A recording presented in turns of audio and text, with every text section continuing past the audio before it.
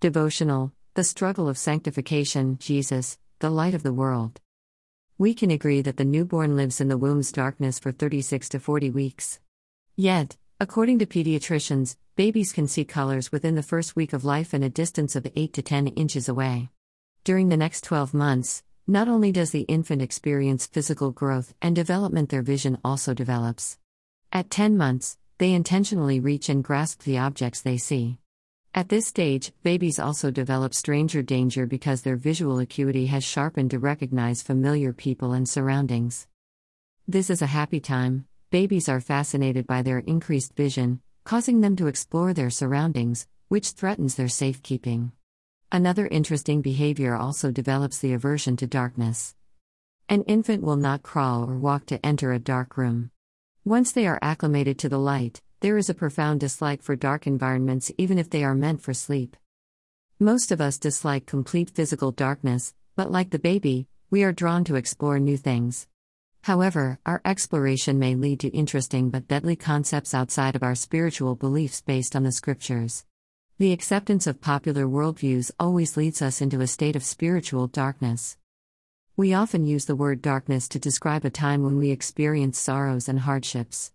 Yet, darkness is the absence of light. According to the scriptures, spiritual darkness is a result of sin. It is a devastating condition of life without Christ.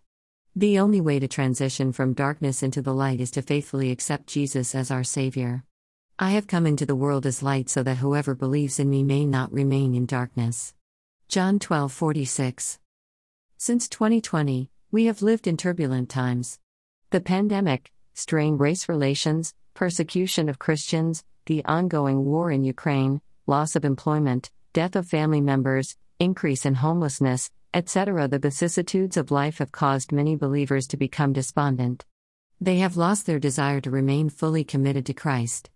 Without faith and trust in God, we lose the spiritual insight given to us by the Holy Spirit, and we become blind.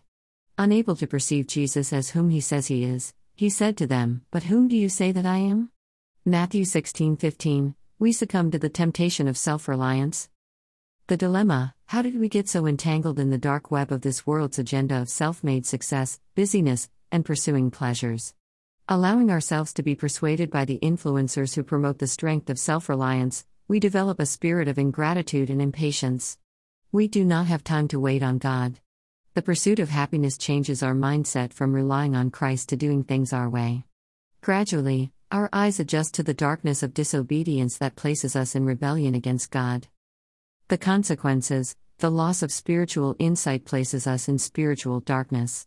Those who once received discernment and guidance from the Holy Spirit while faithfully walking in the light are left alone to resolve every life situation that arises. The pressure from self-reliance also changes our mental and emotional states as we begin to suffer from anxiety, worries, depression, sadness, and insomnia. Without the light of Christ, we fall deeper into the abyss of darkness and cannot see our way out. The way of the transgressor is hard, Proverbs 13:15. Our carnal nature demands that we fulfill our desires. Satan customizes the distractions that lead us down the dark path of disobedience. He knows that we are not equipped to fight the darkness of spiritual warfare alone. Yes, it takes the human effort of self-control to break the vicious cycle of falling into temptation and returning to spiritual darkness.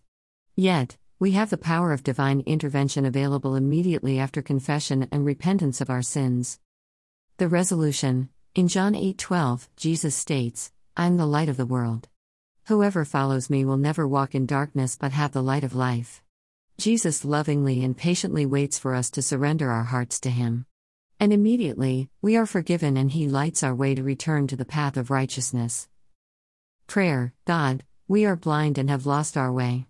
We desperately need your light and ask for forgiveness of the sin of self-reliance. In Jesus' name, we pray. Amen.